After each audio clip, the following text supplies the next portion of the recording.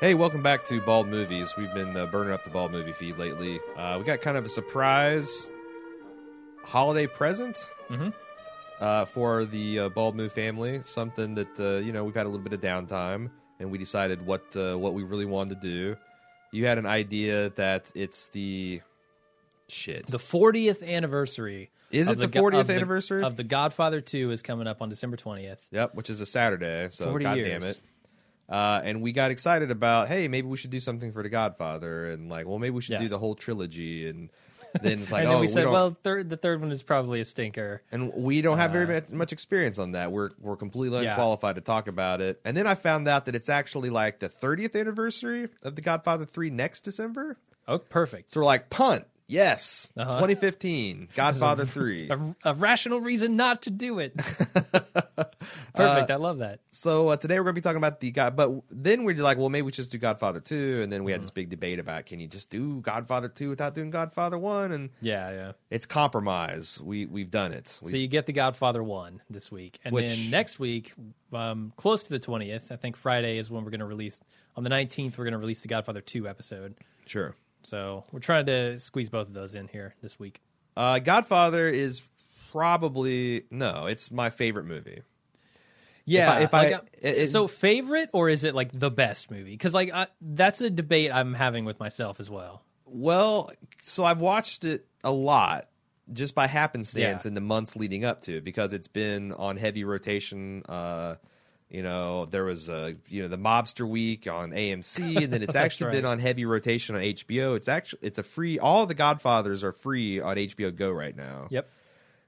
And I there's a part of me, the little boy part of me, that wants to put up a fight for like Empire Strikes Back or one of the Indiana Joneses, but I think that it's on an enjoyment and on just a clear best, most awesome thing. The Godfather's number one, and most serious critics either put it number one or number two, sometimes depending on how much they like Citizen Kane.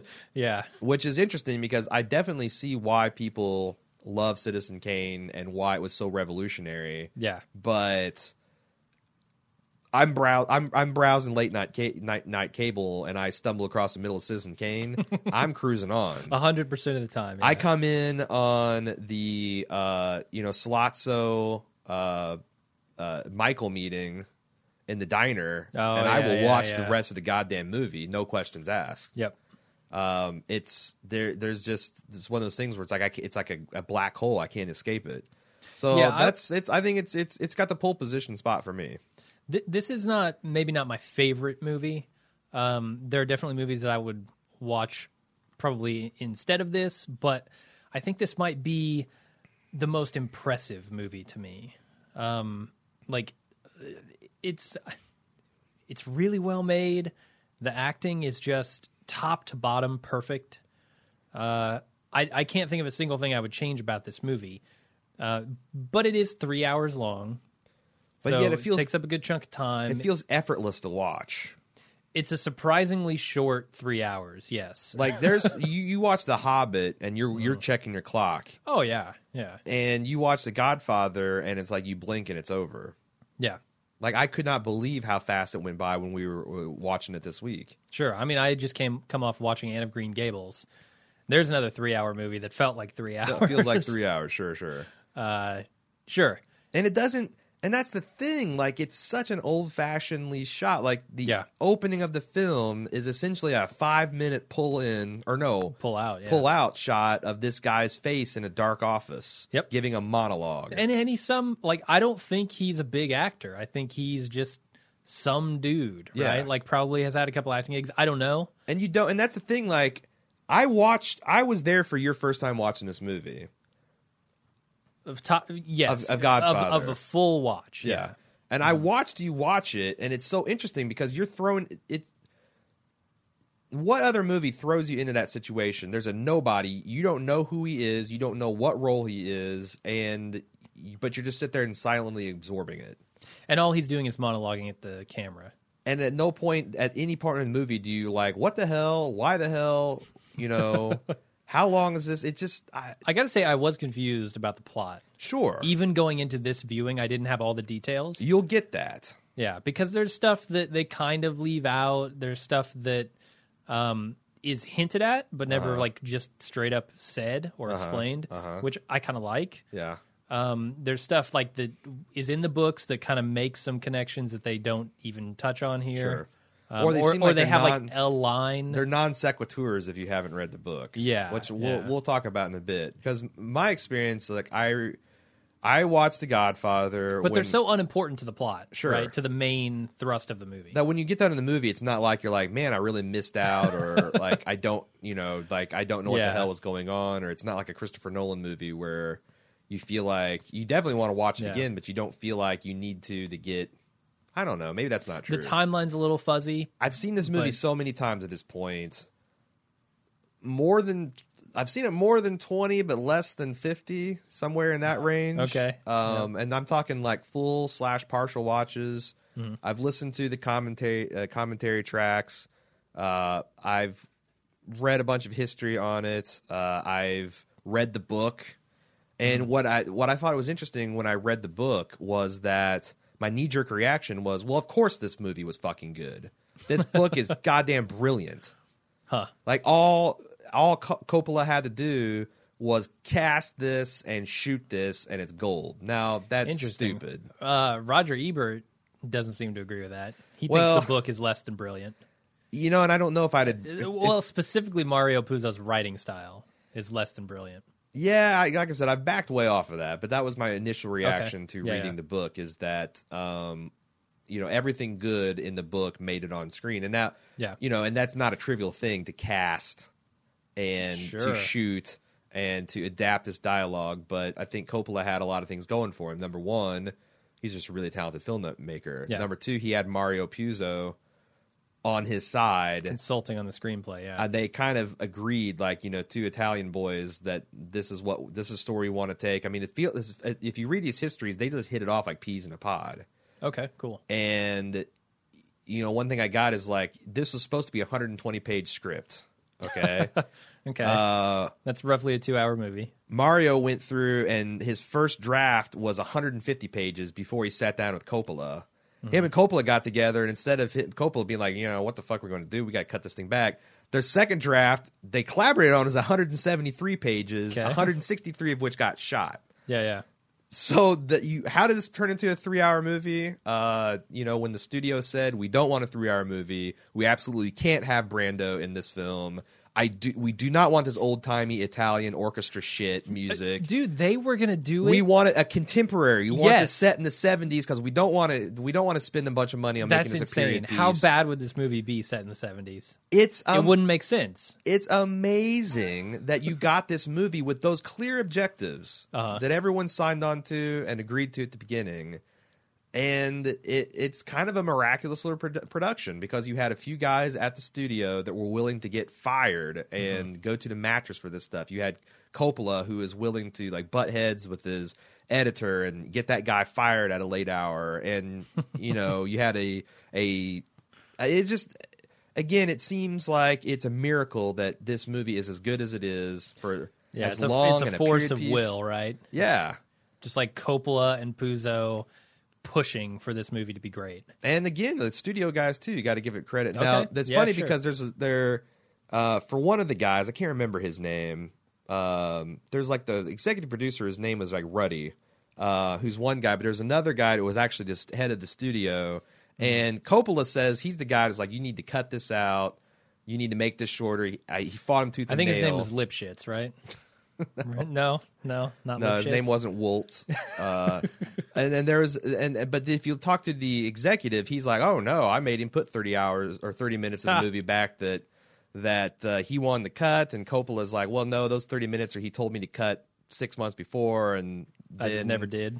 Yeah, so it's like it's a he said she said, but it does seem kind of miraculous that this movie ended up getting made. Brando's at this point in his career was like box office poison. He was fat. He was out of shape. he had been in bomb after bomb, but he put this and put himself right back on the map. And I got some stories about that. The majority of my sources for the stuff, if you want to dig deeper, first of all, get the Blu-ray version of the Coppola restoration versions of the Blu-rays. I've got all of those at home. It's a gorgeous picture. I forgot to bring my Blu-ray copy of The Godfather, and we ended up watching it on HBO Go. Yeah. Which is great, but I noticed some scenes, like, the for transfer example... is not phenomenal. It's not the restored version, number one. And number two, the... what do you call that? It's the codec, whatever the compression algorithm, just cannot fucking handle... Yeah. Like the grass from the scene where... Oh, God, yeah. You know, Paulie gets murdered.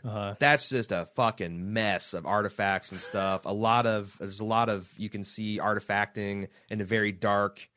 you know, where if you look at the Blu-ray, there's a lot of gradation of grays and shadows and things like that, and skin texture. That stuff gets lost in the codec. But it's still a great version. A lot of noise in the film, like film grain noise, coming through in this version. I don't know if that's restored in the Criterion, but yeah, it looks amazing. And we will, for Godfather 2, be watching that version. And then so the director's commentary by Coppola, this specifically the Coppola restoration, which you can get the whole set for like $25 on eBay, or not eBay, on Amazon. All three of them, and you can get the individual movies for like $13. They're crazy cheap. The other source that I had never read before was a March 2009 article in Vanity Fair called "The Godfather Wars." Okay, it's a extended magazine piece talking about how this movie got made, the mob's involvement with the movie. That sounded interesting. How this thing got cast, the back and forth and war that Coppola fought for casting all these people, Marlon Brando's screen test that wasn't a screen test. I don't know how much of this stuff I want to be able to bring to the podcast, but it's fascinating. I'll link that into the show notes. Yep, that's what they're there for. I'm going to read a quote that I got in researching. It says, "I was so pulverized by this story and the effect the film had on me, I felt that I should quit, that there was no reason I should continue directing because I would never achieve that level of confidence or the ability to tell a story as well as Coppola did in The Godfather. In a way, it completely shattered my confidence." Who is saying this? Who do you think said this? George Lucas. Steven fucking Spielberg. Steven Spielberg. Wow. When he first thought it, he's like, I want to quit directing because I will never make anything that good. You know, I don't think he has. I don't think he has. I wonder what he would say. I don't think he would say that he would probably. I feel like, yeah, he's like, probably that's not taking anything away from Schindler's List. No, he's made a bunch or even of amazing movies. Or, you know, Indiana Jones. Shit, even E.T., like all that stuff. I mean, those are great films. They're just not Close The Godfather. Encounters. Yeah, they're these wonderful, wonderful films. Jaws, but they're not The Godfather. Yeah, they're not number one or number two on everybody's film list. Exactly. Yeah. So I just thought that was interesting as how he is kind of seen by, you know, his peers. Mm-hmm. You've not read the book, right? I have not read the book. No. I think everything that's brilliant in the film is also in the book, but that's book what they say. Has a lot of interesting detours. Like Sonny's, there's this extended the Sonny's mistress. There's this extended sequence of, you know, why she's his mistress, and she's got this medical condition that gives her a very large vagina, and Sonny's got a very large penis, and he's the only one who's able to medically satisfy. And then she moves out to Vegas to spy. To medically satisfy him. It's very, like, clinical. Sure. No, it gets better. She goes out to Vegas to be a spy for the Corleone family. Okay. They kind of set up the Mo Green stuff. And she meets a gynecologist out there who fixes her vagina, and they get married, and they... Fixes it? Yeah, he tightens it up so she can enjoy normal men. But I thought Sonny was especially well endowed. Oh, this is after she's left Sonny? Yeah, after Sonny gets killed. Okay. Yeah. I didn't know if she, like, left him or... No. She was killed? Heartbroken because she never felt like she'd find a man that's satisfied. Just really weird... crazy sex stuff. That's fucked up. I'm so glad that's not in the movie. There's a lot of stuff about Waltz being like a child molester. Like, you know, he's like, you know, kind of like Roman Polanski. He had this arrangement with a girl's mother who's 13 years old. That's in there. That's in there a little bit. Like all of these things they hint at, but they just don't go into detail. And I'm glad. There's this like whole... the Sonny stuff at the wedding. Yeah. Like where they're showing his like wife is. Oh, it's like this. No, it's like this and like this. And yeah. That's very funny. The stuff with Waltz, he says, like, I brought her up. She was the finest piece of ass I'd ever had. That kind of shit. So it's hinted at? Yeah. Michael's, you said there's something with there's plastic a whole surgery plot with about Michael? McCluskey shattered his face and like broke his nose in such a way that he had a persistent nasal drip and like this permanent black eye. And the same gynecologist hooked him up with like a facial plastic reconstruction. And they even make a mention of that, like when they do. Fredo does when he comes out to Vegas. He's like, "Oh, your face looks great. The doctor did a great job." And he has the persistent nasal drip and the black eye all throughout, which fucked you because you're like, I'm like, what is the timeline on this? Because his eye still fall in love with Apollonia, get married in like 3 weeks, and that takes place over years, but you don't know because you think, oh, well, he's got this. But so they had all these details from the book that never went anywhere. Yeah, I am glad they hint at him though. Like, are you? Because I think so. That's one that's, and it's not a complaint because. Okay, why do you think it's good? Okay, you got to do the Fredo thing, right? Like, if you want that timeline to make any sense, you got to have Fredo saying, the doctor did a great job on your eye. Why? Because I think you would understand the passage of time if Michael just went over there and healed naturally, and you had the massacre montage. Here's the thing, though. So his eye doesn't heal the entire time he's in Sicily. Sure. He's still got this big shiner-looking thing. Yeah. He marries Apollonia. He comes back to the States, and he tells Kate he's been there a year before he goes to meet her, and he looks fine, right? Like, yeah. Like No, he still looked kind of fucked up. I thought it was the time where he looks better is when he goes out to L.A. or Vegas. I'm almost certain he looks just like he did before in that moment when he's talking to Kate and he surprises her. But what if Michael had a little bit of a black eye when he meets Apollonia? When they get married, he has no black eye. As filmed, like assuming they filmed this chronologically, which is probably not true. If you took those scenes and then you didn't ever mention like his eye heals, I would have thought it took him 2 weeks to get married in Sicily, and then he came back, healed up fully over the course of a year, and then talked to Kate. Huh, interesting. I don't know if I agree with that, but one thing I am thinking, because there's a lot of times where I thought I've had this movie figured out. Like, when I first read the books, I'm like, well, this is much less of an impressive accomplishment than I was imagining. It was kind of like, Peter Jackson's Lord of the Rings trilogy. Well, of course, if you actually give a shit about it and film it pretty much as it's depicted, you're going to have something epic. Sure. But then I go back and rewatch it, and I'm like, oh, no, because he really tightened things up here. Leaving some of those hooks into the book make it seem like a larger world. It doesn't detract from it. It's just like things are happening that you're not aware of, and it increases the passage of time and makes it more rich and detailed and textured without having to explain all that stuff. Like, there is a larger world that's happening that you're not a part of. You're just seeing little vignettes here and there. So I think you can almost make an artistic choice for leaving that stuff in there.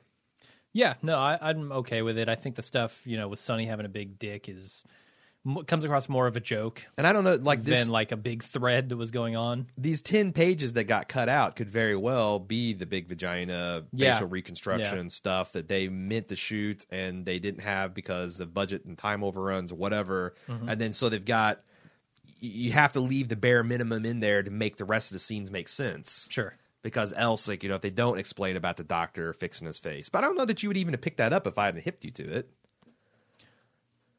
No, but that's part of why this timeline always felt so fuzzy to me is because I was like, he has not healed in the time it took him to get married, so that must be an exceptionally short amount of time.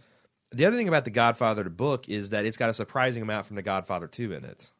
Like, to the point that there was this one review, it might have been Ebert, where he said The Godfather, the novel, is about the rise and fall of Don Corleone. Yeah. The Godfather, the movie, is about the rise of Michael. Sure, yeah. And the book is set up where, all those stuff that you see De Niro doing in Godfather 2, that stuff's all in the book. Really? And even from the time the Godfather's a little boy, and he came across the ocean, and he's quarantined in Staten, all that stuff is in that book as one unit. Wow. And Coppola busted that out and told a parallel story of the rise of the Don and kind of the rise of Michael. And then contrasted, I guess Michael's great failing is he never had that deep-rooted feeling of family that the Don did. And that was kind of his ultimate downfall. But as a guy who has not seen all of The Godfather 3, where that kind of all comes to a head, I don't know. That was always a takeaway to me, that his weakness was the Don would never, ever murder Fredo. Sure. He would never murder his own brother. Absolutely not. He would sacrifice anything to keep his family together. Mm-hmm. And a lot of things that Michael did after Vito died made it impossible for him to live up to that part of his father's legacy. Absolutely. And I mean, that ties into when Marlon Brando, when the Godfather's about to die, he knows it's coming up. He can feel himself going. Sure. He said, "It just wasn't enough time. I never wanted this for you." And that to me is the perfect ending to this story. I don't know how the book goes, but in the story that Coppola is telling of Michael, that's absolutely perfect because the ending of this movie is the best ending to a movie I've ever seen. When Michael lies to Kate, mm-hmm. and then the guys come into that room and they kiss his hand. Sure. Just like they were kissing the hand of Vito at the beginning of this fucking movie. Everything Vito wanted for Michael is gone. Yeah. Michael is Vito at that point. Yeah. And it's like the transformation is so natural and so obvious, and yet that's exactly what he was trying to avoid the whole time. And now Michael's the one that doesn't have enough crushing. time. Your 5-year plan to move the family legitimate, and can you bring something legitimate and wholesome out of something that is illegitimate and unholy? Yeah. And with so much pressure pushing it in that direction. Those are the questions. Can you separate that? The good. It's really fascinating. Yeah. So I'm going to ask you a question about the end. I guess we're just going to talk about the end here. Sure, why not? There's no real structure to this. In the end, when Michael lies to Kate, do you think she believes him? Yes. Why do you think she believes him? Because everything about her body language is she's just relieved and happy and ready to and wanting to believe Michael. Yeah. And then you can see it in her face. Diane Keaton. She's one of the weakest players in this film, which is, kind of crazy. It's like It's like talking about Charles Barkley being one of the weakest members of the 1984 Dream Team. Like, okay, I guess he's not as good as Michael Jordan, Larry Bird, and he's still a badass. But she did a really good job of, as you said, when she sees Clemenza kissing the hand and Al Neri shutting the door, that look of, oh shit, on her face. That's why I don't think she does. She wanted to believe. She believed him until she saw that out of the side of her eye. Yeah, that was her. Or it's potentially she doesn't see that and the audience is meant to see that. Yeah. And know that obviously that's a lie. I mean, we knew that already, but yeah. But just to really strike home that point that Michael is Vito here. Yeah. And that nothing he does from this point on is going to be the Michael that Vito wanted. Well, I mean, she wanted to believe in the dream of Michael, that this is my family, Kate, it's not me. Yes. That scene at the end was the first time she starts to doubt. Yeah. No, I heard this story about Brazzi and your father and how he treated the band You leader. told me this story. Yes. You're the one who at the beginning of this movie told me what a shit your father is. Yes. Now you are your father. What kind of shit are you? Yeah.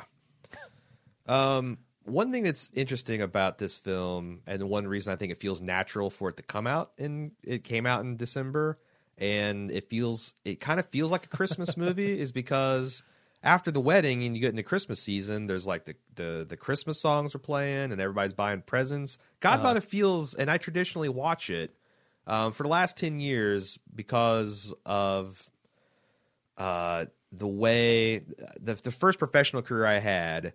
All of our clientele shut down between Christmas and New Year's, so my consulting company did too. And I'm like, that's a hell of a tradition. I'm going to start doing that. That's awesome. Yeah. So every job I've had since then, I've always taken a week off between Christmas and New Year's. And one of the things I like to do is watch The Godfather. Even before I started really celebrating Christmas, it just feels like a Christmas movie, and it feels like it fits that kind of dark, wintry time. So I'm glad we're doing it in December. Yeah, it's definitely not a Christmas movie in my mind. It's an any time of the year movie. I guess there's some Christmas stuff, but it happens over such a long period of time that to have a Christmas scene doesn't really make it a Christmas movie, in my opinion. It also feels like perversely, not even like perversely. It has a baptism scene. Is it a Christian movie? It's a family movie, if you want to get technical about it. It is a family movie, yeah. And I think that's what, one of the things I read in interviews is like people time and time again, they asked Brando, they asked Pacino, they asked the guy that plays James Caan, why do you think this was a success? They asked Coppola. This was expected to be no one asked Robert Duvall. Maybe a critical darling, but it was always supposed to be kind of like no one expected it to be a blockbuster, and they say it's because it's a good story about a family that's exceptionally well told, and it does. It is. It's all about it's all the crime stuff is secondary to the family drama and the disappointment of sons and fathers and all that stuff. Absolutely. Let's see. What else? I've got so much I want to talk about, and we kind of jumped around. So let's talk about the opening of the film. Okay. It's the Don's daughter Connie's wedding day. I think it's a brilliant way to begin the film. What do you think? Why do you, and if you do agree, why do you think it is brilliant? Well, I mean, I haven't really thought about it. And I don't know that because of that, I don't know if I'm prepared to say that it's brilliant. I do think it does a hell of a job setting up the Godfather as a character because of the respect that everyone is showing him, the respect that he commands on this day. So I think in that way, it is a great way to set up that character. And we're always preaching. Why do you think it's brilliant? So we always preach on Bald Move, show, don't tell. Several scenes are showing you what the Godfather means to his community, what the responsibilities of the Godfather, how dangerous a man the Godfather is, how generous a man the Godfather is, how much he cares about his family. Yeah. There's one line of expository dialogue, which is Tom Hagen, played by Robert Duvall, making a one line about, I'm too busy because, a Sicilian man can't deny a request on his daughter's wedding day. Yeah. We get that like 15 minutes into the movie, why we've already seen that stuff. So if you're really exceptionally slow, this is fully explaining what's going on here and what parts of Sicilian tradition. But I think that the wedding is so entertaining in and of itself. You got the Godfather's wife getting called up there, and you got the crazy old guy with the dentures falling out of his mouth and doing some randy stuff. That's stuff you see at everybody's family get-togethers and weddings, and it's really accessible. It's bright. It's cheerful, and it shows you the closeness and the setting in the family as well, like the larger family, right? Like you see the microcosm in his office of family and the importance of that, but you also see it in the wedding. Can we talk about Marlon Brando? Because I'm not a huge Brando fan. I've seen Streetcar Named Desire. I've seen Superman.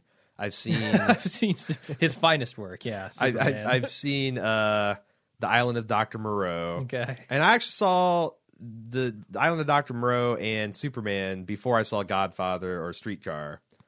And I never really got why he was such a badass, because he just seems like such a bloated shell of himself in those movies. Oh, sure. And even in The Godfather, he's in decline, but Jesus, the man is brilliant. Yeah, his performance in this is incredible. I mean, it's one of the top performances I've ever seen. I want to read a passage out of this Vanity Fair article.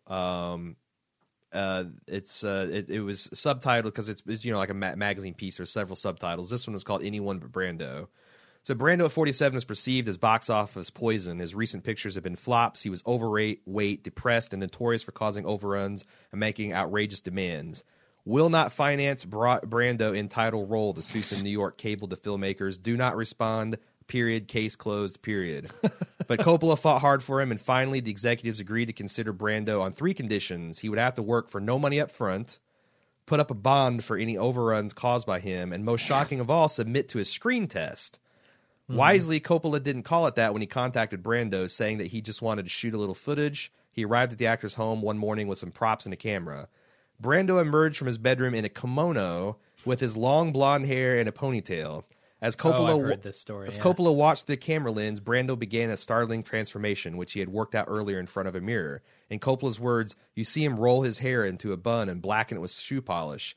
Taking all the time about what he's doing, you see him rolling up Kleenex and stuffing it in his mouth. He decided the Godfather had been shot in the throat at one time, so he starts to speak funny. Then he takes a jacket and he rolls back the collar the way these mafia guys do. It's the face of a bulldog, mean-looking but warm underneath. And this scene... Coppola took it to the studio head and he rolled it for him. And the first few seconds, he saw Brando's face appear, and he's like, "No, we are not." And like within 5 seconds, he's shut up. And by the end, he's like, "Damn it, you're right. We have to have this guy in a movie." Yeah. How does a fat dude in a Japanese silk kimono and a long blonde ponytail do something like that? He's just a great actor. I mean, that's what great actors do, right? They put themselves in the role. Why did he stop becoming a great actor? Did he just get bored with challenge? Like, he could only decide to care at a something he really believed about and was challenged on? Yeah, like, I mean, I don't know. You look at stuff like Apocalypse Now, and he definitely has other, plenty of roles, which he's fantastic in. Seen that too, sure. Yeah. So I won't say, that was after this, right? That was way after this. Well, yeah, not way after. No, not way after. I think it was after this. But I mean, he's definitely had other great roles. So yeah, it's like Apocalypse Now is 79. Godfather came out in 73, I think, maybe 72. Yeah, 72. So I don't know. I mean, sure, actors get bored. I don't know enough about his career to really speculate on it. Mm-hmm. Like maybe, he does Apocalypse Now and then Superman comes along and he's like, well, this isn't a serious role. Mm-hmm. I'm playing some alien. Right. What the fuck? I'm not going to bring my all to this. Right. He's not going to stuff cotton in his mouth and put shoe polish in his hair for that role. I think Brando is fine as Superman. Actually, he's fine, but he's not remarkable like he is in these other roles. But it's so I don't know if he got bored or if he didn't have a challenge or what. But I mean, he's got great roles. I give him some slack. Like one of my favorite moments in the film is when we go out to Waltz and you got that whole scene. And he wakes up with a horse head in his bed and he's screaming, and it dissolves to the Godfather kind of looking off in the middle distance, and he kind of goes like, raises his eyebrows and kind of shrugs. I mean, that's a lot in the editing, but that's such a great performance. Mm-hmm. I love it. What do you think about Al Pacino? Yeah. Like Let's talk about Al Pacino. I grew up Al Pacino being in the full, hoo-ah! Right. That Al Pacino. Uh-huh. And that is Al Pacino now. Al Pacino has become a caricature of himself. Why did he start doing that? Is this another Brando? Like Dog Day Afternoon and Serpico and stuff like that? I haven't seen Serpico. Okay. I haven't seen Dog Day Afternoon. I've basically seen all of his Godfather shit, mm-hmm. and then all the post hoorah, Scent of a Woman, Mad Dog and Glory kind of stuff. Yeah, so you've seen The Godfather and then the character of Al Pacino. Sure. It's sad. It's sad because he is so good in this movie, and like the thing that strikes me about Al Pacino is how dedicated he is to the role. Like when McCluskey breaks his jaw, the transformation of that character is really stark. He talks different. Yes. All the way up through, even after he's been fixed. Sure. He's talking a little different. His demeanor completely changes at that point. I feel like Al Pacino played two characters in this movie really well. And to make this performance work, he was so fucking reserved and pulled back, and he gave such a small performance to make things like when he's sitting there squaring off against Sollozzo, and we're just zoomed in on his giant, blackened Pacino face, and just watching his like jowls quiver, and then when he explodes at Kate at the end, it's like the rest of the movie where he's so quiet and restrained make those moments work. You're right. You're absolutely right. And for Pacino to do what Pacino has done in recent years and just be this screaming head of Al Pacino, right, is uninteresting to watch. And it's because he's lazy at this point. He's like things happen to De Niro, that's right? That's where I feel like comfortable saying these guys are just not trying anymore. De Niro got into Goodfellas and Casino, and he's played that character ever since. Yeah, pretty much. And he has some fan-fucking-tastic work, too. Sure. I mean, Godfather 2. Raging Bull, that shit, when he was first making a name for himself, I mean, that's how he made his name. But then he just became Robert De Niro. Al Pacino just became Al Pacino. It's like they're no longer the characters they're playing. They're themselves playing characters. Right. Talking about James Caan as Sonny. In the book, he's described as like this 6'4", thickly built Italian bull. Really? And he still plays that character looking nothing like it. Yeah. James Caan looks like he's got like a Jufro, just wiry build, body hair going everywhere. Oh my God, the body hair on that man is insane. But you still buy him as the maniac Sonny is in the book, even though he doesn't have that physicality. Why? He's got that hot-headed Italian blood to him, you know? Like, when he goes... one of my favorite scenes in this movie is when he goes into the street and beats up his sister's husband. Sure. Carlo, yeah. Great scene. And you can Terrible see... fight choreography. But it's a great scene. Like, yes, yeah. His punches and kicks are like WWE. Like a jobber wrestler would be embarrassed at some of those punches he's trying to throw. Yeah, he's like he misses him by a country mile. But it doesn't matter. Like the scene itself is awesome because it's kind of funny in that way. Like I laugh every time I see it because of the vicious beating. If you believe that these punches and kicks are connected, and like Carlo is like does not want to get pulled from that fence. If he gets drug out into the street, he's going to be murdered. And there's just like a crowd coming around watching. Like Sonny tries biting him, he tries kicking him, he throws a garbage can on him. He's just doing whatever he can. From everything I've heard from my dad's story of growing up in New York in the 40s and 50s. This is a lot what it would be like in that area. Like you would have a lot of people out on the streets and there's like a community here and they know everybody. And then when somebody gets beat in the streets, they know to keep their nose out of it. They keep their nose out of it, but they're watching. Like everybody gathers around. Yeah, why wouldn't watches the thing happen, but they're not going to step in. And I feel like that's a big portion of Sonny's credibility as the tough guy is his hothead in this one, but also the weight that his family has, you know? I mean, without the weight of the Godfather behind him, you're right, I don't think Sonny as a character works. How much of your love for this movie stems from the fact that you are an Italian-American and your father basically is a low-level cast member of The Godfather? A not insignificant portion. Like, we've joked about this, but your dad, he talks and looks exactly like you would think a button man would. Yeah. If you're thinking like, what's his name? The hitman, Clemenza. Yeah, he's roughly Clemenza. He's a slightly thinner Clemenza and older. Clemenza, and yeah. Sure. I think that's part of it. You know, my dad has told me stories about his days growing up in New York, and you know the 40s. How much of that is true?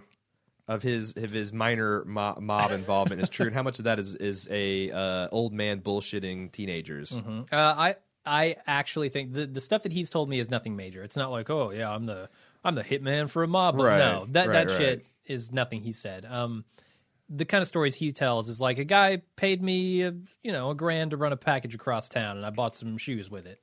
Yeah, and a suit.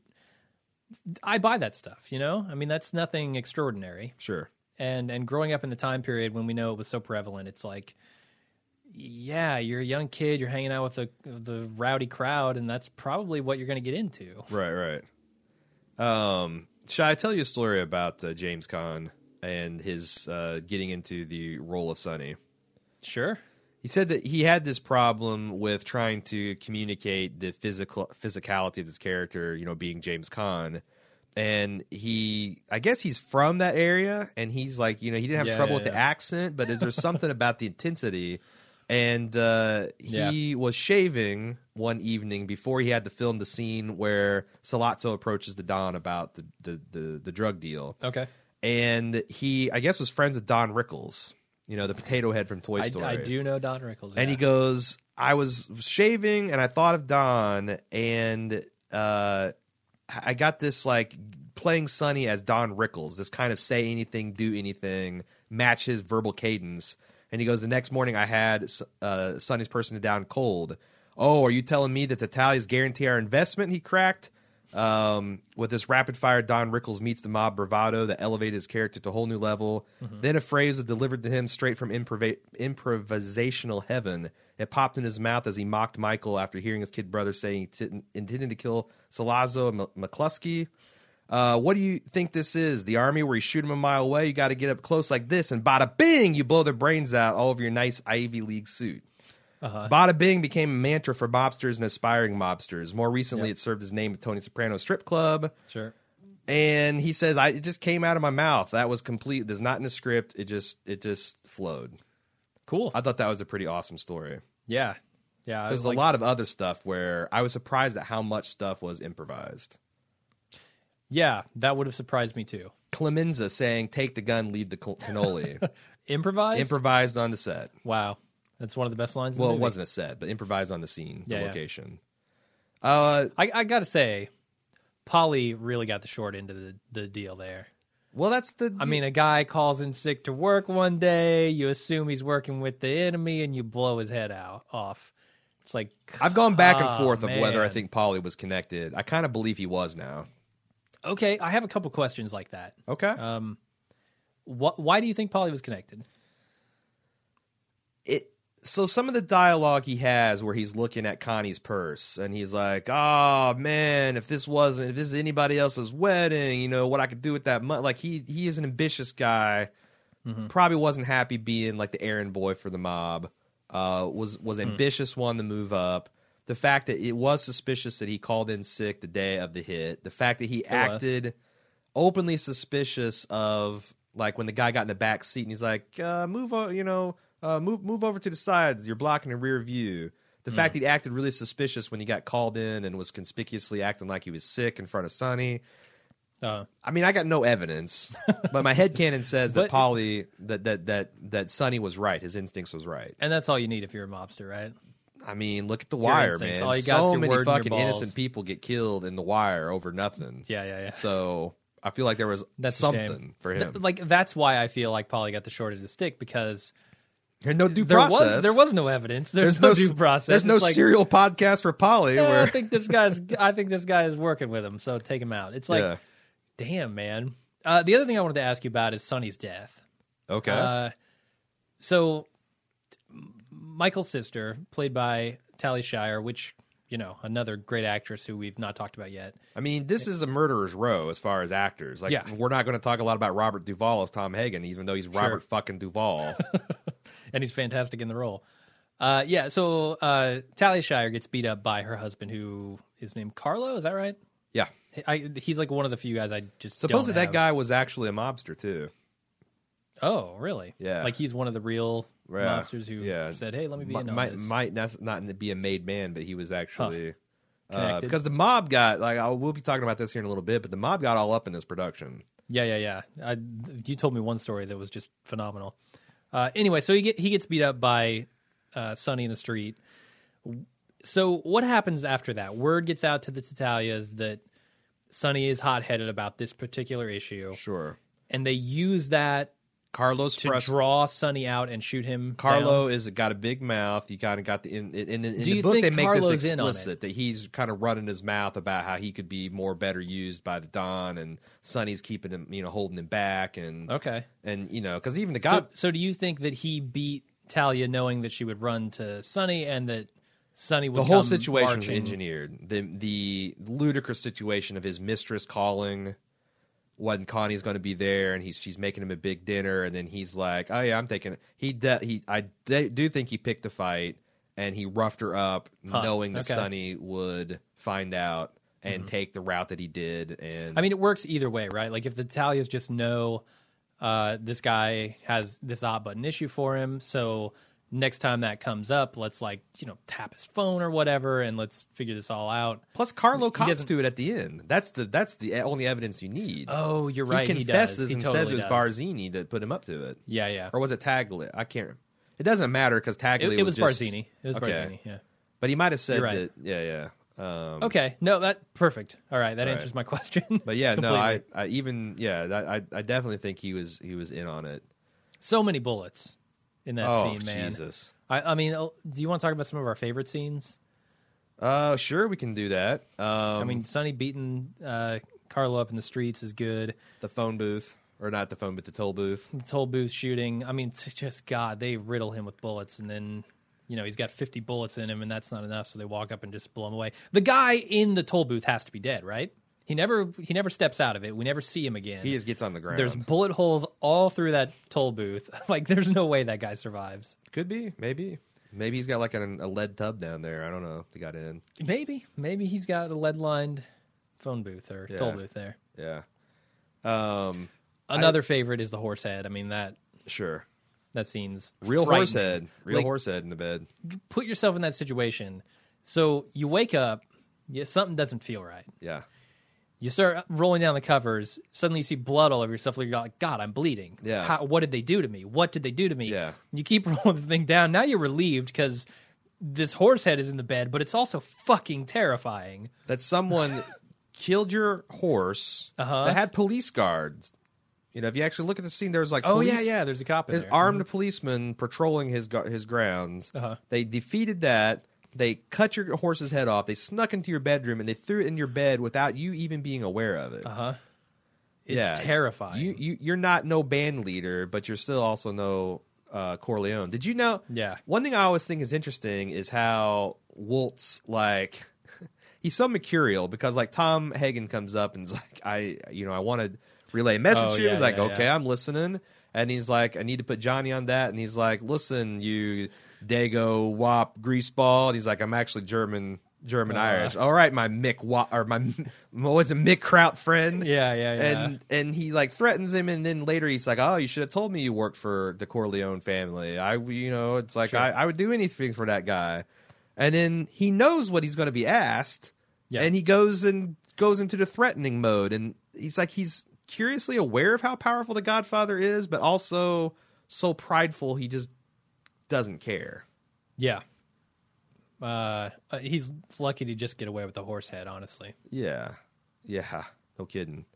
Although they needed Waltz, right? If they killed Waltz, it would have probably screwed up the picture and screwed up Johnny's deal. Yeah, I mean, Johnny's got Johnny's a big part of that family for one reason or another. That's why I said the movie feels so old-fashioned because, like, I counted and there's like 60 seconds it takes to transition from the wedding to Waltz.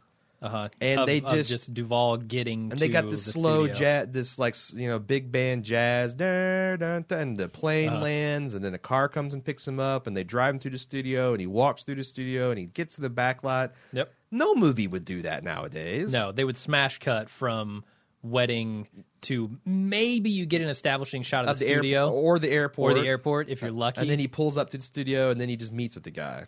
Yeah. Is it better or worse? It's way better. It's way better. Not every movie can get away with that because I've seen old movies that are awesome, but like if you watch, like the one that always pops in mind is like The Maltese Falcon, which is an awesome Humphrey Bogart, film noir, but the editing drives you crazy. Like it's to the extreme. Like a guy will enter a hotel lobby, walk over to the elevator, go in the elevator, come out the elevator, walk down a long hallway, and knock on a door. The guy opens the door, and now they have the conversation, which is the point of the fucking scene. Yeah. That's what really feels like it dates a film, but for some reason, The Godfather just puts me in this trance. You're right, and I don't know if it's that I'm mentally prepared for a 3-hour movie when I go into The Godfather, and I excuse things like that because overall they're a very small portion of the movie. Yeah. And maybe that's part of it. But I can't remember back to the first time I saw this and say, like, even the first time I saw it, I was impressed by the pacing of this film because it was so bold. Yeah. It took time to tell its story, and it was fearless in that. Like look at the hospital scene, which I think is probably my absolute favorite scene in this entire movie. Yeah. The scene where Michael goes to the hospital after Vito's been shot and he's trying to protect him. The hospital is completely empty. You see Michael walking through the halls. You hear footsteps in the halls. All of these shots of empty hallways and the echoes and the disorienting nature of that. It takes so much time to convey that information, but it's such important information in that scene. Do you know who Coppola credits for saving that scene? Yeah, George Lucas. George Lucas. I know. I guess that, like, the pacing was off and there was no tension and everything kind of bang, bang, bang. And like, oh my God, how are we going to save it? George Lucas took, like, a second of film where a guy walked off and he still had the empty corridor and he looped it. Yeah. And he did several of those where you saw empty corridors and then played the walking sound, and that built the tension. And works. Coppola was like, God damn, George, you're a genius. You saved the scene. Yeah. And it's I'm almost ashamed to admit it, given what he has done to Star Wars in the past few years, but that man has a gift with visual storytelling. Yeah, I was going to say, I will never take away his genius for visual storytelling. And you can even see it in the prequels. Yeah. It's just he doesn't give a shit about characterization, which you can also see in the prequels. Yeah, so maybe he needs to get back into editing instead of filmmaking. Well, let me ask you, how many times is the word mafia used in this movie? If you were to guess. 0? 0. Like, I can't think of a single... Huh. Why? Okay, what point are you making? So, just... At the time, the forming of the Italian American Civil Rights League formed, and it was actually formed by one of the leaders of the New York's 5 families, Joseph Colombo. Oh my God! He said after the FBI took this is from the Vanity Fair article, after the FBI took what he considered to be an excessive interest in his activities, which included loan sharking, jewel heist, income tax evasion. This isn't fair. I'm Italian American. What do you want? Huh? Income tax evasion and control of a $10 million a year interstate gambling operation. He turned the tables on the bureau, charging with harassment not only of him and his family, but also of all Italian Americans. I love it. In an outrageously bold move, he helped create the Italian American Civil Rights League, claiming the FBI's pursuit of the mob was in fact persecution and a violation of civil rights. A top priority of the League's goals was to eradicate mafia from the English language, since Colombo contended that it had all been turned into a one-word smear campaign. Mafia? What's mafia? He asked a reporter in 1970s. There's not a mafia. Am I the head of a family? Yes. My wife, my 4 sons, and a daughter. That's my family. So they got wind of The Godfather being made, and they like put lots of pressure, like official, and then there's also like pressure, like getting death threats and broken windows in the middle of the night.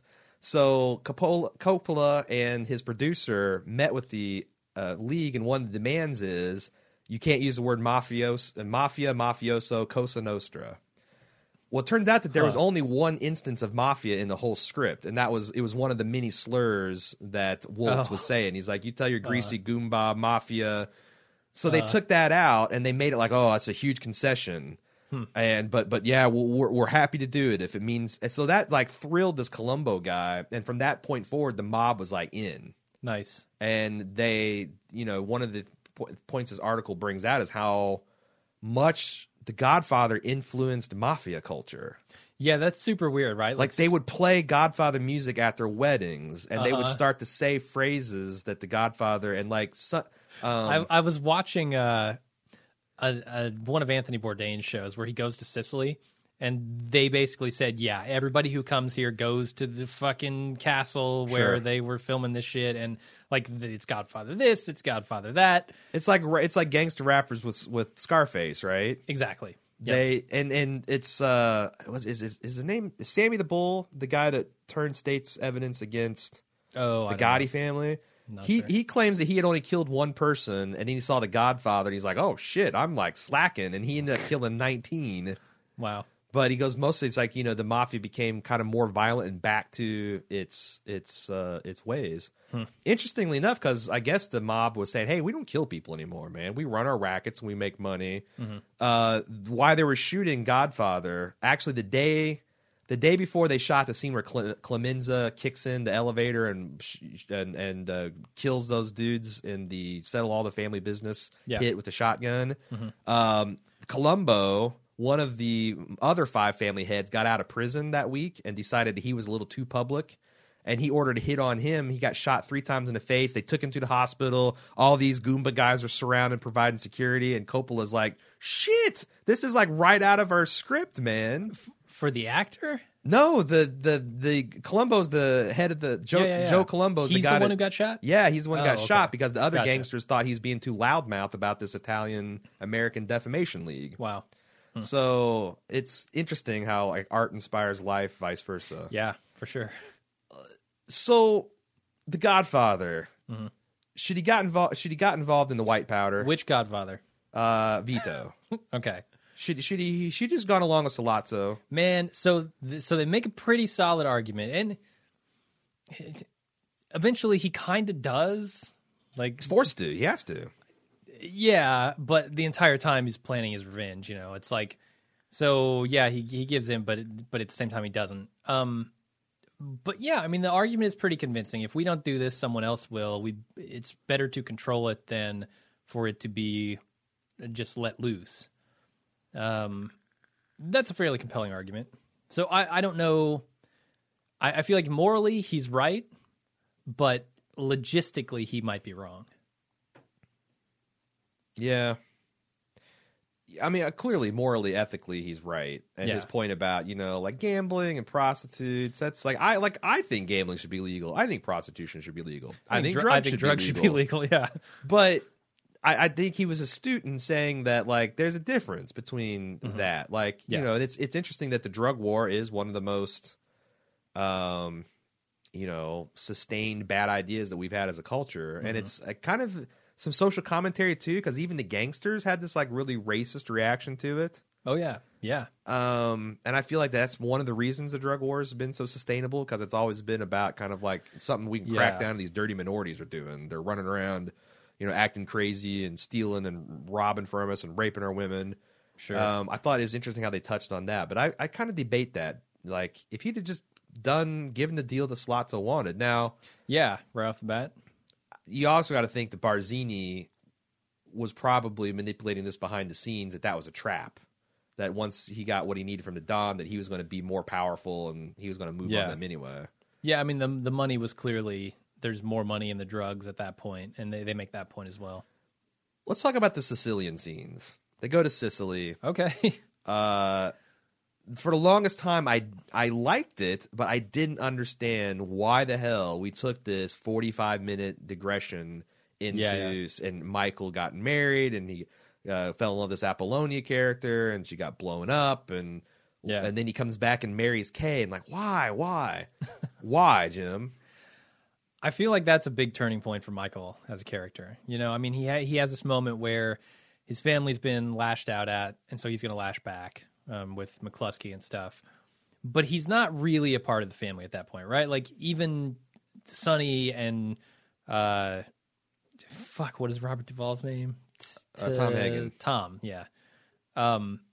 Even those guys kind of don't take him seriously as a member of this crime family. But when he goes off to Sicily and he sees the old world, he sees where his family's roots come from. I feel like that fundamentally changes Michael as a character. Yeah. To where he understands the importance of his family. He understands the game a little bit more, the crime game, when his wife gets blown up. I feel like that's a big turning point for that character, and it needed to be in there. Otherwise, the transformation from Michael at the beginning of this movie to Michael at the end of this movie doesn't make nearly as much sense. Like, Sicily is like the chrysalis. He enters that as Michael, the college boy, war hero. He emerges who's from done it. like one thing as an act of revenge. Yeah, and to protect his father, arguably. Sure. And he sacrificed a lot to do that, and he emerges as the Mafia Don. Yeah. I think you're right, because he goes back and sees how far back this culture goes. Yeah. That he's from. He sees this sense of family and history, and he also sees that he's not going to be able to avoid this. I mean, he runs to fucking Sicily, can't get out of the way of this crime family mentality. He can't dodge it. Apollonia doesn't die, comes back to the New World with him. I feel like Michael just wins. Like, so much of his problems with The Godfather 2 stem from the fact that he has no family base to stabilize him. He's got no one to love him unconditionally. The abortion thing throws him for a fucking loop. He just doesn't know what to do with it. Good God. It distracts him in the moments where he needed to, like Vito says when he's talking to Michael later on, it's like, all my life, I've just tried not to be careless. He makes careless mistakes and trusts the wrong people. And I don't know that happens if he has Apollonia. You might be right. It definitely crystallizes his character. Sure. Did you know Apollonia was maybe 17, probably 16 when she's filming her topless scenes? That's crazy. I'm surprised they can even show that movie here. It is weird, right? Yeah, totally weird. With as up in arms as this country gets about boobs, period. But you also had the Brooke Shields Blue Lagoon thing. Wasn't Thora Birch in American Beauty? Wasn't she like not quite 18 when she's got her boobs out in that? Yeah. Yeah, certainly. It's like I feel like there's a Hollywood art loophole that you can. There is. You can get away with that stuff. Sure. Let's see what else I want to say. My favorite scene I think in all the movies is Vito going to the meeting of the five families in his "I'm a superstitious man" speech. Because he's been like conciliatory and like reasonable, but when he starts that up about if an unlucky accident should befall my son, and he names like, and then he gets trivial with it. He's like, like if something would happen to the ship, or if a police officer were to shoot him, or if a bolt of lightning would come out of the sky, I'm going to blame some of the people in this room. Oh, it's so good. It really is, yeah. And Brando just nails it. He does. Everyone in this film nails it. Some of the other funny / awesome things that I like is when Michael kills McCluskey and Sollozzo. The way that Sterling Hayden, is that his name? Sterling something, smashes his head into that table. Oh yeah. He goes to the floor like a ton of bricks, like a zombie extra on The Walking Dead. No regard for his personal safety every single time. Yeah, and the way he like kind of Frankenstein's around for a second after he's been shot and just smashes his head. I love it. So it's awesome. Or like the death of Luca Brasi. This oh yeah. What's funny is this movie's so fucking violent, and so is the book. But I guess the studios were on his ass to make it even more violent. Like, he added the scene of Connie getting beat the shit out of by Carlo as a way to, like, look, I'm making it violent. And what is super uncomfortable because, did you know Talia Shire is Coppola's sister? I didn't know that. He said it was really uncomfortable. I bet. Because it's brutal. Yeah. To this day, it's still, like, hard to watch when he gets after with that belt and that bathroom door and she's just screaming in there. Yeah, she's pregnant, and that's just like, wow. Yeah. I forget where I was going with this. Oh. More violence with Brazzi when he gets strangled. I guess that they had the special makeup that was like flesh tone, but if it got wet, it would turn like a mottled green. And what they did is they made him up like that, and then as the cameras watch him get straight, that Coppola had a water bottle, a spritzer bottle, that he was slowly spraying on his face so you could see. And you get this more in the Blu-ray. It's harder to see on the digital copy we watch, but you can actually see his face start to turn a different, like a greenish gray color. Nice, pretty cool. Yeah, no, that's impressive. I mean, even the man's eyes, like just the way they get more and more bloodshot. That's a fucking terrifying looking death. There's a couple other things that I guess when they're shooting the car scenes where Michael's being transported to the diner by Sollozzo and McCluskey. There's headlights in the background. Those were just studio assistants holding two flashlights, and they're swaying back and forth. And there's another assistant that was his job was to like move the bumper to give it kind of like going over stuff. Like really interesting. Yeah. Not even green screen. It's just like two guys in a with holding flashlights back there. Yeah. Speaking of deaths that we like, I really like when they kill. What is his name? Something starts with a C. Talia Shire's husband. Oh yeah, Carlo. Oh God, yeah, he goes for it. Yeah. The way he kicks out that front window, and it's not a good shot. Like that's the thing that you don't see anything that's happening. He immediately kicks out that front window, and then you can't see. It shatters. You can't see anything except his feet. But it's so awesome. what I think is funny is that car is driving somewhere, and they keep driving. Like I just got this, like they're pulling out into the main road with Carlo's legs sticking out the front window. There's like spider web, glass shattered everywhere. And they're just driving down the road. I love how messy it is. It's like these killings don't go off like they plan every single time. They gotta kick out the front window. You know, it must have been nice to be a gangster in a time before there was computerized matching of fingerprints and DNA evidence. Super easy to get away with. You just that put shit. duct tape on the trigger and on the handle. It's a special tape. It's good to go. Yeah, you want to drop the gun, but you won't be able to because it's sticky. Yep. Good stuff. The other scene I really like, just because as a father, is the death of Vito when he dies in playing with his grandson, and then you've got this poor 3-year-old kid that's like coming to grips with his father when he scampers off at the end of the scene. I'm like, man, that's a mind fuck. Oh yeah. And it's like Michael couldn't protect his son from seeing death at all. And then in the second movie, he gets a hit on his bedroom, and like you just see how this violence spirals into his life. But I really like that scene as well. Yeah, no, there's so much at the end of this, which is just like the concerns that Vito has about his family. And the love that he has for all of his family is obvious in everything he does, even though these horrible things are going on around him, and he's even perpetrating some of these horrible things. You can just see it, and you can see how much it breaks his heart that Michael is following in his footsteps all throughout this movie. I mean, another amazing scene is when they come in and they say, here's a status update. Here's all the stuff that happened after you got shot, between the time you got shot and now. Yeah. And they say, oh, we sent Fredo out to Vegas, and Michael was the one. I'm gonna learn the casino business, Pop.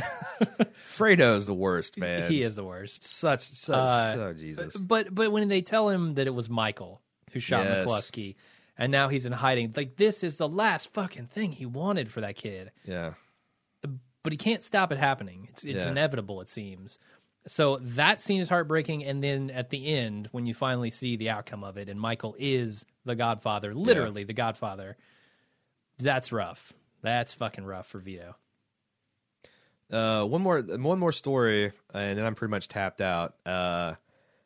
During the scene where Johnny Fontane is talking to the Godfather about, what am I going to do? This guy won't give me this part, and the Godfather slaps him and says, "You can act like a man." Yeah, Brando. That take that's in the movie is the first take, and Brando, that was not scripted. The slap and the you act like a man, because I guess Brando's increasingly getting, in the previous takes, this guy has this very flat effect, this Johnny Martino to play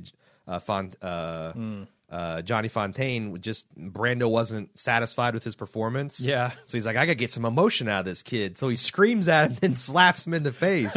And James Conner told the story. He's like, the guy didn't know whether to laugh or to cry. He just got slapped by Marlon Brando with the cameras rolling. Perfect. And that's the scene that made it into the movie. Yeah, that's the reaction he probably wanted. Pretty cool. What else do we need to talk about? I don't know. I feel like you either get this movie or you don't. And everyone gets this movie. I've never heard anyone say that's actually seen it that I've respected. I've heard some idiots say, I don't get the God, but like no one watches the Godfather. Them idiots. I don't know that that's justified. No, I'm saying like a person that I've known that I considered an idiot. I've heard them but I've never heard a person that I respect. And I'm probably offending people here because I'm not saying that you have to love the Godfather, but it's damn near universally praised. I think there are reasons why that I would buy for people not liking this. It is a very long movie. It is very slowly paced. If you're not into those kind of movies, you won't like this one. Take a break. Apollonia gets bombed. An intermission. Give yourself an intermission. Go hit the bathroom. Pour yourself another glass of whiskey. Pack another bowl. Whatever you got to do. But like, that's no excuse for not enjoying this movie. Yeah, no, this is one of the best movies ever made. Unequivocally, I think. So I don't know. It's great. It's great all around. I'm gonna be super interested because here's the thing: The Godfather 2 is compared to The Empire Strikes Back. Like The Godfather 2 is The Godfather the way Empire Strikes Back is to Star Wars. Yeah. A great movie that's surpassed by its sequel. I never, ever, ever agreed with that assessment. In fact, I got into angry arguments with people about that assessment until this year when I happened to see The Godfather The Godfather 2 several more times. I don't think I can ever say that it's better than the first one, but it's certainly at least as good. Okay. And it is a lot. It took me, I don't know why it took me this long to come to that appreciation, and I'm probably one of the aforementioned idiots because this is, again, almost a universal opinion. Godfather 2 is better than Godfather. I know it's definitely my brother's opinion. He's a pretty big Godfather fan all around, just the entire series, except for he acknowledges 3 is nowhere near as good as the other two. I've never seen 3. What does he think of the third one? He thinks it's just trash. Not even in the same league. Is it like Return of the Jedi, or is it like Phantom Menace? No, it's like Return of the Jedi. Okay. Not in the same league, really. Because I've heard people say that it's like Phantom Menace bad. I don't know. I've never seen The Godfather 3 all the way through. I've only seen Godfather 2 once or twice. The Godfather the original is the one I've seen many times. I've seen The Godfather 2 a third as much. Okay. And probably half of those viewings came this year. Yeah. So it'll be interesting when we go back and watch Godfather 2 because that has, as I remember it, a lot more wheels turning. Yeah, in The Godfather 2. It's a lot harder to follow, and plus it's a lot harder. I think the reason I didn't like it as much is because, and we need to save this for the next cast. We're robbing Peter to pay. Yeah. We're robbing Michael to pay Vito here, but never a good idea, by the way. No. The stuff with Vito was so compelling and so interesting, and the stuff that was going on with Michael. Are you talking about in 2 or in 1? 2? Okay. His rise with De Niro, and he was so compelling versus Michael's more kind of understated business going on, and the plot with Cuba and the casino buyout, and who's the guy in Florida? He was actually in the Boardwalk Empire. Son of a bitch. I don't know. Jesus Christ. Dabney Coleman. No, it wasn't Dabney Coleman. No, I don't know. Lansky. Myers Lansky. That's who he's supposed to be. I don't know if that's his name. That's who he's supposed to be. Huh. I don't know if that's actually his name. All right. That stuff is just a lot less accessible than and every time we'd flash back or flash forward to Michael away from Vito, I'd be like, son of a bitch. And my first few viewings were entirely that reaction. Like, God damn it, we got this Michael shit again. Yeah. Where once you get over that bias and prejudice for De Niro and the old stuff, it's really, and you start understanding what's going on. And I want to see how those two worlds mesh together. Yeah, and how deliberately that is constructed. It's a lot more interesting. Sure, I'm really going to be paying attention on this viewing because, I've watched Godfather 2, but I wouldn't say I ever sat down and tried to say, okay, what is the real plot here? How do all these things connect? Like I did with The Godfather this time. Sure. I feel like I finally understand fully The Godfather's plot. Congratulations. And everything about it. Now you need to watch it about 10 or 20 more times. It was mostly times. about getting the names of everybody down so that when they say somebody's name, I understand who they're talking about. It's like Barzini. It takes a while to Sollozzo, understand. If you if you get the Barzini, Tattaglia's a tough one. Yeah, because you don't see actually Tattaglia much. And why is that significant? And how did the Godfather know? And what some of that stuff? If you can pick that up on the first time, well, you're a much smarter person than 25-year-old Aaron. Yeah, or 32-year-old Jim. So, but no, this has been fun. I can't wait for next week when we get into The Godfather 2. For sure. Thanks everybody for listening. Yeah, we'll see you next time. Next week.